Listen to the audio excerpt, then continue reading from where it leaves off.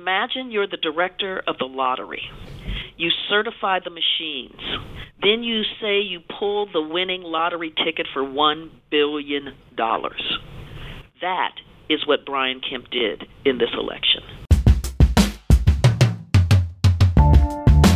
Hello and welcome to this episode of Who Belongs, a podcast from the Haas Institute for a Fair and Inclusive Society at UC Berkeley. My name is Mark Abizaid, one of the hosts of Who Belongs. This episode will be another installment of our Civic Engagement Narrative Change Project series, with project researcher Josh Clark interviewing two guests. The first is Robert Greenwald, an award-winning producer and director who has a new film coming out next week on September 25th called Suppressed: The Fight to Vote, about voter suppression in the 2018 gubernatorial election in Georgia, and Carol Anderson, professor of African American Studies at Emory University and author of the book One Person, No Vote: How Voter Suppression is Destroying Our Democracy. This was their conversation.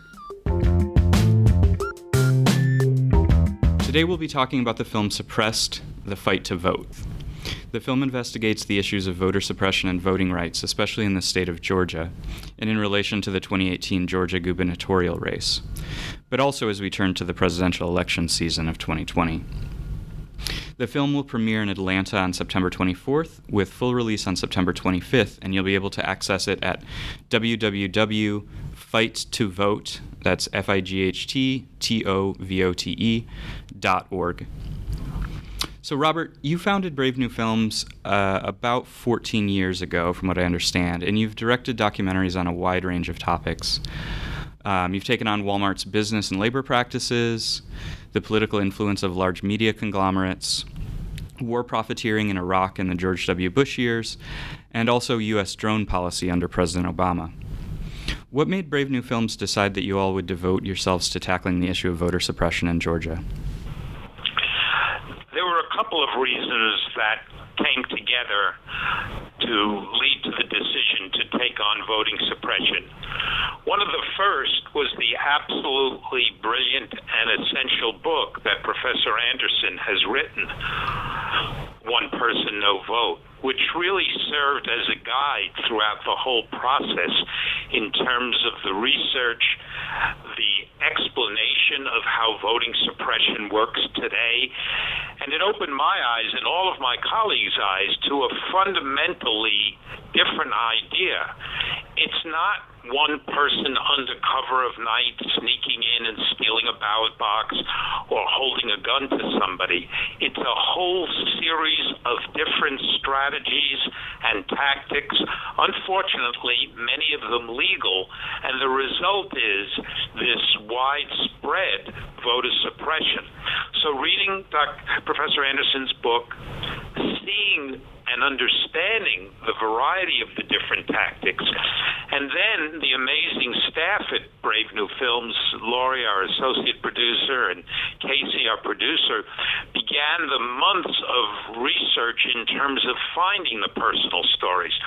What we do with Brave New Films and with film is we put a face on policy, and if we don't have the faces, then many other folks can do the policy, but what we uniquely do is the faces, which are useful and important in film, and allow us to tell a systemic story, not a story of one corrupt person, not a story of one broken voting booth, but a systemic effort to stop people from voting.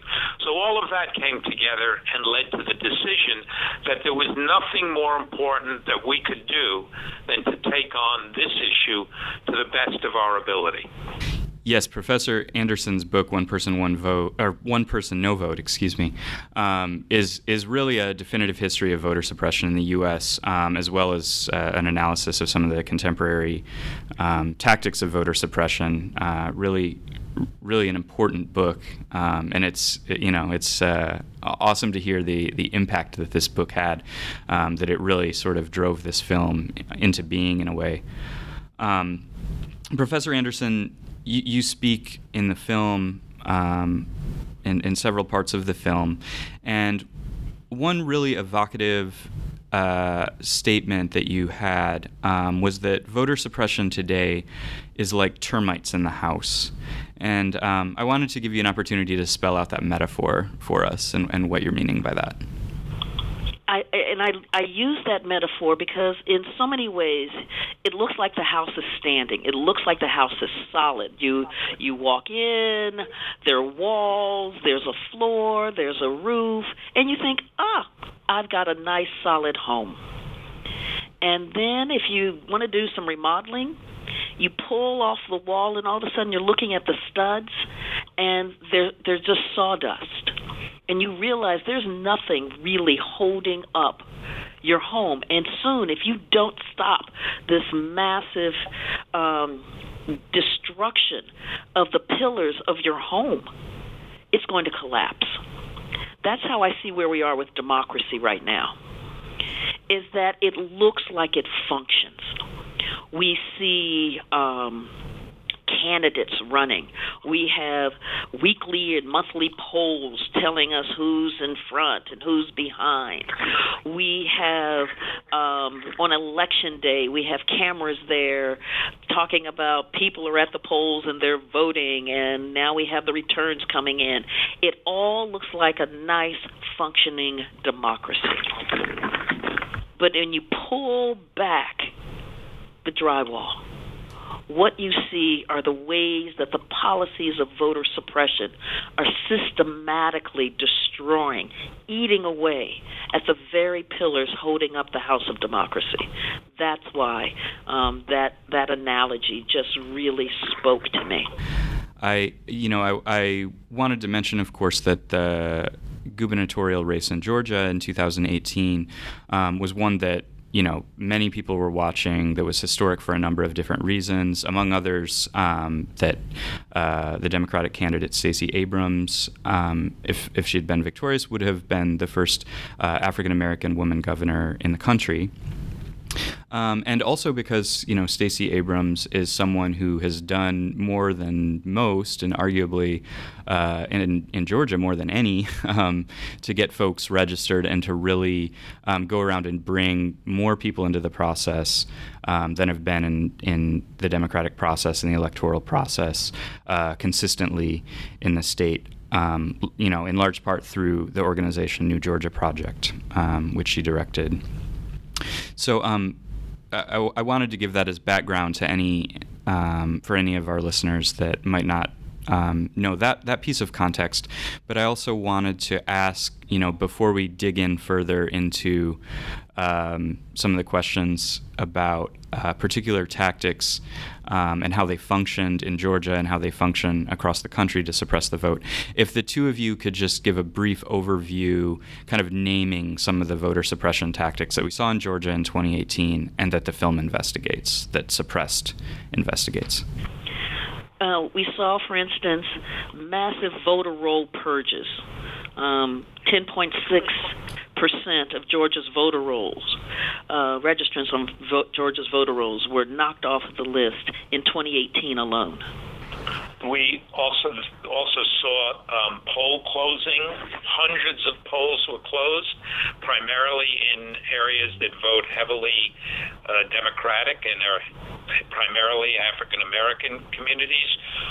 We have a gentleman who was in the military and says this was about absentee ballots, and he said it was easier to vote absentee from Iraq than it was to vote absentee in the United States. And we have the exact match program. So what Georgia says is that it's easier to vote here than anywhere because we've got this kind of automatic voter registration. What Georgia doesn't tell you, it's like the asterisk that's right there, is that if your voter registration card doesn't match up exactly to what's in the state's database or the Social Security Office's database, then your voter registration is held in limbo. And you don't quite know why there's a problem. It may be that there's a space between your last name and it's not on the state's driver's license database. It may be that there is an accent, Renee instead of Renee. You don't know, but what you do know, eventually, kind of, sort of, is that you registered to vote, but you're not registered to vote. Yes, and I think just to reiterate that, I mean, as someone in the film talks about, this is particularly effective, if you will, because people assume once they're registered that they're registered, and that's not the case. The other tactic that got some attention, but fundamentally how widespread it was, the long lines. When you say long lines, what's the big deal? So I want to ask everyone listening, how long would you wait online to vote?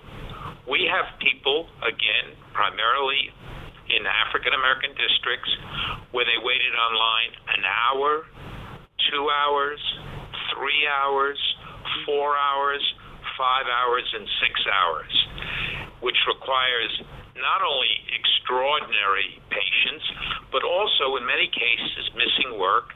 And now to vote, it's costing you not just time, but it's costing you money. And as Dr. Anderson says, there's research about the longer the wait, the more people decide not to vote. And key to that is making sure that there aren't enough machines, voting machines, in those minority precincts. And this is part of what led to those multi-hour lines.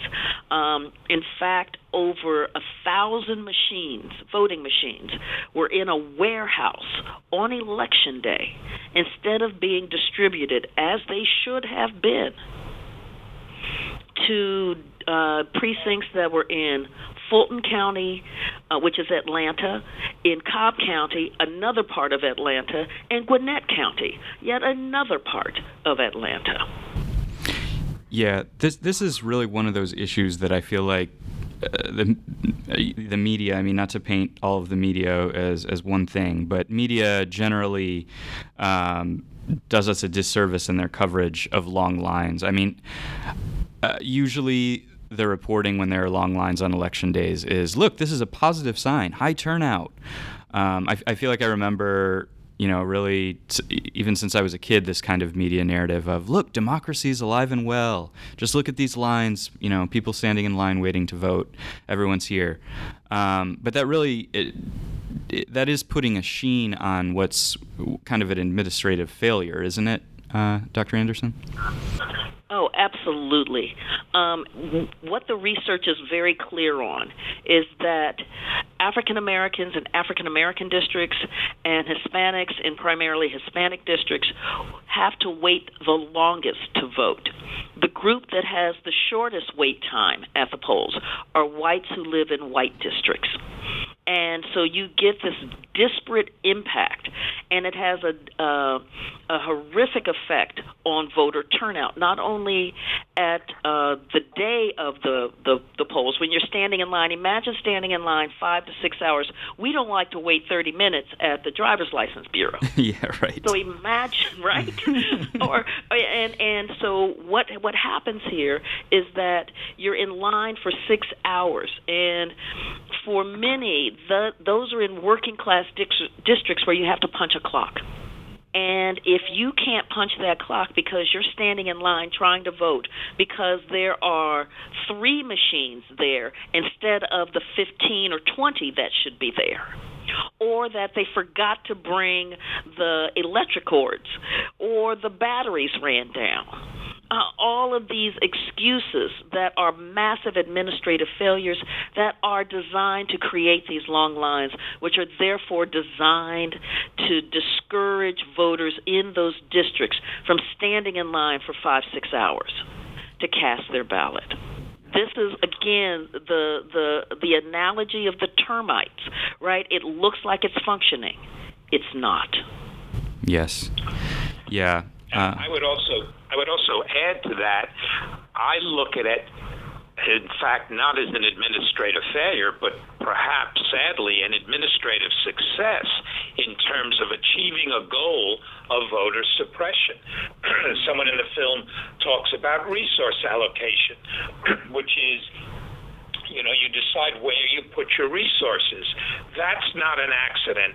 That's not a mistake.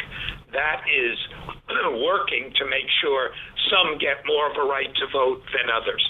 Robert, you talked earlier about putting faces on a system, right? This type of story of voter suppression and, all the stories that are really compelling in the film that you've made they're not usually well told post-election. They're not picked up for, a variety of reasons, I assume. Media move on to covering, winners and losers, a lot of profiles of swing voters and so forth. I wonder if you would say, since you have gone through this process as a filmmaker, is it difficult to find people impacted by suppressive laws and policies? I feel like that's an excuse that you might hear for why journalists don't do a better job of covering this. But, did you find it difficult in the making of this film to, get folks in the room to hear their stories?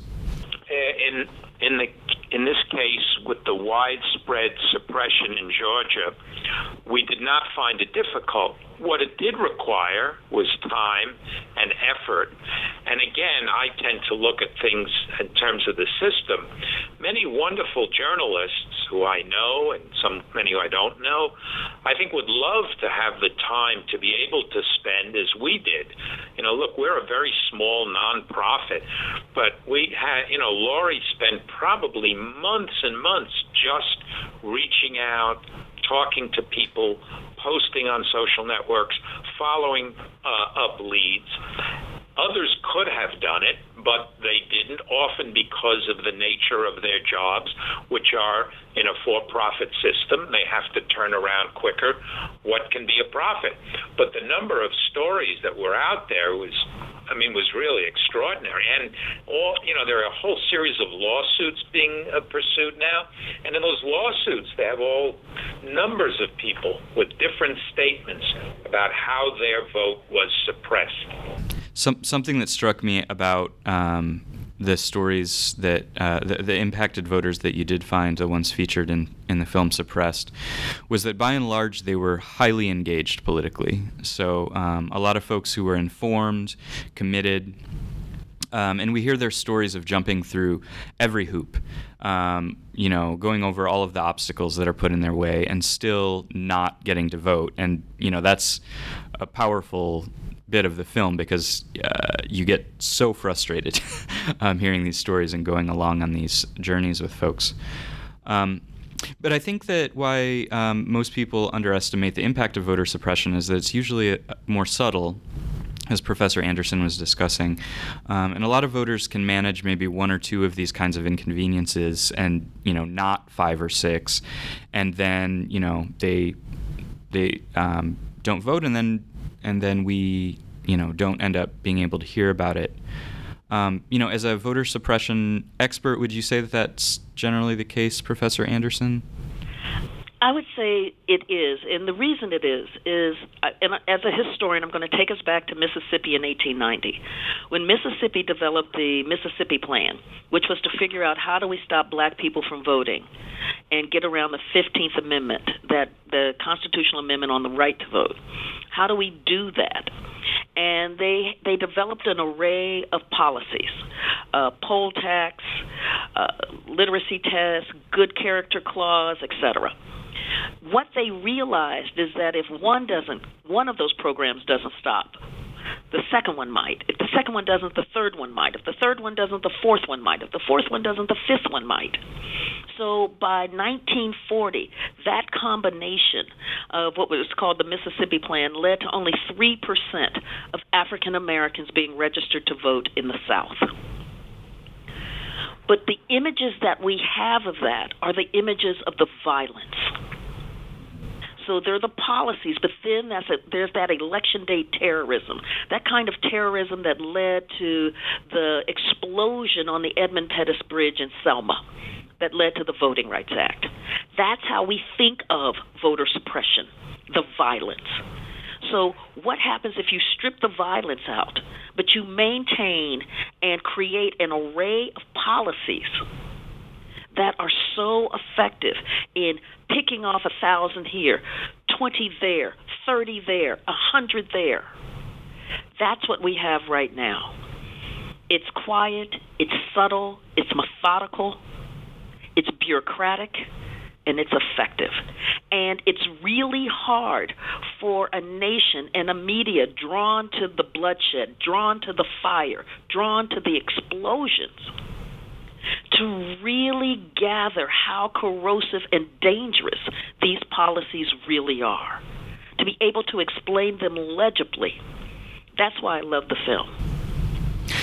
I couldn't agree with you more. Yeah, I mean, what's so frustrating, I feel like, is I think there is this, it's partially due to a faith in our electoral system and our democracy that folks who aren't subject to, voter suppression tactics, to having all of these different hoops that they have to jump through, kind of deny, when they hear these cases, they deny that this could be widespread. Like, those are tiny exceptions, is what they say. And I think that when those stories do get told in the media or in films like a film like Suppressed, those stories that are told are exceptional, but not in the way that people are saying that. They're exceptional because these are folks who did jump through every hoop, and they're really the tip of the iceberg. One of the narratives out there deals with how, it was one of the reasons I wrote One Person, No Vote, was after the 2016 election, there was the narrative that black people just didn't show up. And so it built into that narrative of what I call black pathology. They don't care about democracy, they just didn't show up. And it doesn't say that that was the first election in 50 years without the protection of the Voting Rights Act. And so this narrative of this voting is out there for everybody. Everybody has an ID. Everybody, I go vote, and I don't stand in line. I don't understand the problem. If you really cared, you would go vote. And so a residential segregation allows to draw the districts in such a way so that many in the middle class norm and many whites don't feel the full impact of having to stand in line for 6 hours or having to get an ID where you don't have all of the documentation, so you have to go back multiple times to try to gather up all of the documents to prove you are who you are. So that is the kind of subtle, corrosive way that it shapes our electorate. It shapes our sense of everybody can do this. This is a fair and equal society, when it in fact is not. Another example, I feel like, that goes along with the general point you're making of a policy that, on its face, like average voter who's not exposed to voter suppression might not think sounds very pernicious, is the exact match policy. And I wanted for you to ask for you to spell out, why is it that this has a disparate impact, undeniably, on communities of color? And the way that it works, so Exact Match says that everything that you have, particularly like your name, has to be exactly, that you put on your voter registration, has to be exactly that's in the state's driver's license database or the Social Security Administration's database. What a lawsuit proved was that what that does is it privileges anglicized names. John Smith. If your name is Jose Garcia Marquez and you write it on your voter registration card with a hyphen between Garcia and Marquez, but there's not a hyphen on your driver's license in the driver's license database, then boom, kicked out of you're put in electoral limbo. What we know from the ways that names work, even is that when you don't have an anglicized name, it's going to be a lot easier to have that name kicked out. If you have an uncommon spelling of the name, that name is going to be kicked out. Those sorts of things happen, so that in October of 2018, so this is just a month before the election, Brian Kemp, who was the Republican candidate for governor, who also stayed on as Secretary of State at the time to manage this election, he held in abeyance 53,000 voter registrations in October of 2018 because of exact match. 70% of those withheld, put in limbo, were African American. That's how this works. In the film, I hope I'm not giving anything away by referencing this one particular incident, but there's a case of this gentleman whose last name is Del Rio, and on one of either on the voter roll record or on the ID, Del and Rio have a space between them, and on the other one there's no space. And so he gets held up. Gets told that he's not in the voter rolls and has exact match explained to him. But something that was so interesting about this case was that he actually ends up getting to vote. And you learn that this is a person, I'm almost sure he's a professor, definitely highly educated. Yeah. Very educated, confident to, speak back to the poll workers, right, and say, no, I have every right to vote, etc. And they end up saying, okay, we'll let you vote. And this is one of those things that's kind of between the lines in the film. You see what you're seeing though is administrative discretion, and how that functions to privilege some and exclude others as well. Do you feel like that plays a big role, Professor Anderson, administrative discretion, and how the folks who are actually there at the tables with the rolls are making calls in the moment, or is that one of those exceptional incidents? No, it's not exceptional, and it is, in many ways, it is traditional. When you look over the history of disfranchisement in America, there was massive authority for administrative discretion for the poll workers. So when it was the poll tax, if it was somebody they wanted to vote, then fine, they could vote. If it's somebody they didn't want to vote, they would stop them. Here what you saw was Professor Del Rio. Actually, he is a physician and a professor at Emory, able to use his authority in ways that someone who punches a clock may not be able to say, yes, I will vote. So you see embedded in voter suppression issues of race and class, and also with the voter ID gender, because women who marry or who divorce are often stopped from getting the ID because there's a mismatch. So all of these things are embedded in there, and it's a way, again, to begin to curtail the electorate, to shape it in such a way to basically have to give the aura of democracy, to give the aura of one person, one vote, when that is not what is going on the ground at all. That point about discriminatory impact on women of exact match is so important, and honestly, it's one that I haven't heard articulated before.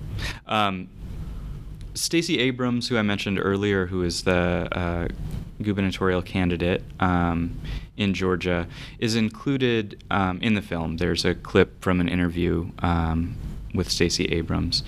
Robert, I wondered if your team approached Brian Kemp, who, as Carol mentioned, Professor Anderson mentioned, is is now the sitting governor of Georgia, and who presided over his election in his capacity as Secretary of State. Did you reach out for the film? We reached out multiple times to Kemp's office and did not receive an answer. We called, we emailed, we wrote letters, and there was no answer. And of course, I mean, think about it. If you were both the referee and the contestant, you would not want a lot of attention called to that fact alone of the dual role. And he played a dual role. And the fact that he did it, that he was able to work voter suppression so that he got the election, I think is both outrageous, infuriating, and we hope with the film will be a wake-up call to other states all around the country where efforts are going on. Now, the good news is in some states, the people who believe, hey, if you want to vote, you should be able to vote, are winning. I mean, hard to imagine we have to fight that battle after all these years. But the film is a call, and it's a call, a wake-up call, a call to action. And the good news is that it's available for free at fighttovote.org. So anybody can screen it. Anybody, we have it's going to be seen in thousands of schools, in houses of worship, in libraries, in bookstores, in any place at your homes, so that I hope all the work that the team has put into it, that Dr. Anderson's put into this issue, will have a real impact on people around a fundamental issue of democracy, which is voting. Yeah, I mean, the film is incredibly powerful, and really, I felt, even if you weren't sure what you thought about the role of voter suppression in Georgia's 2018 election before watching Suppressed, you almost can't walk away from the film thinking that Brian Kemp is anything other than the illegitimate governor of Georgia, that he shouldn't be there. I think one of the things that I'd like to say is to understand Brian Kemp's role, because many people don't get what a Secretary of State does, is to imagine you're the director of the lottery. You certify the machines. Then you say you pulled the winning lottery ticket for $1 billion. That is what Brian Kemp did in this election. A lottery director who pulls the winning lottery ticket. Who would you say it's most important that, this group of people sees this film? A large group of people, and I think maybe the most important will be people whose vote is in fact being suppressed, people who've been subjected to harassment, suppression, difficulties, closing polling places, waiting in line, perfect matches, absentee voting, provisional ballots. It goes on and on. It's those people who I hope will see it, and the film will serve to stiffen their resolve, to further activate them. And as we say at the end of the film, if your right to vote wasn't so important, they wouldn't try to stop you from using it. So those are the first line, if you will, and then it's everyone else who can do something, whether you screen it at your school or at your house of worship or at your very own home. Nobody can sit on the sidelines here, and I hope the film will motivate people to say, yes, I can do something, and I will do something. Well, thank you so much, Robert Greenwald from Brave New Films, and thank you, Professor Carol Anderson from Emory University, for speaking with us today. This has been really great. I just want to say once again that the release date for Suppressed, The Fight to Vote, is September 25th, and you'll be able to access it for free, as Robert mentioned, at www.fighttovote.org. And thank you both very much for your work on this important issue. Thank you so much for having us. Thank you.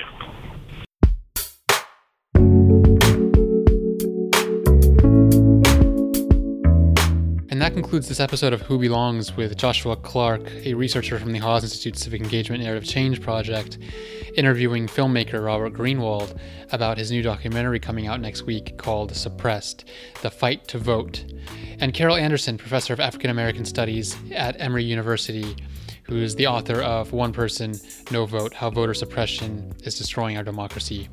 To access a transcript of this interview and for more episodes of Who Belongs, visit us online at haasinstitute.berkeley.edu/whobelongs. Thank you for listening.